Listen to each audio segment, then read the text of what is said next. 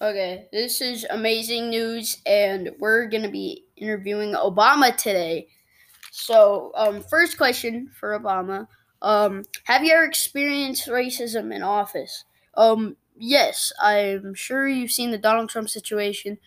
Like, he started a rumor that I was not born in America. I can't believe he got elected, but it's over now.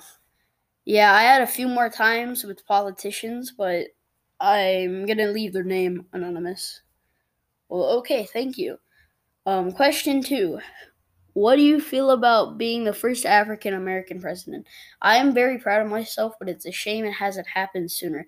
I'm glad that my children can look up to me and see me as a former president. And I'm glad that African American people around the world could look up to me. And question three. What were you most nervous about talking to that big crowd of people?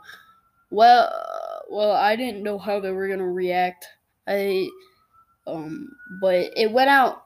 It came out good. I did. It wasn't bad. Obviously, I became the president, and that's all that really matters. Okay, this has been amazing news, and okay, bye.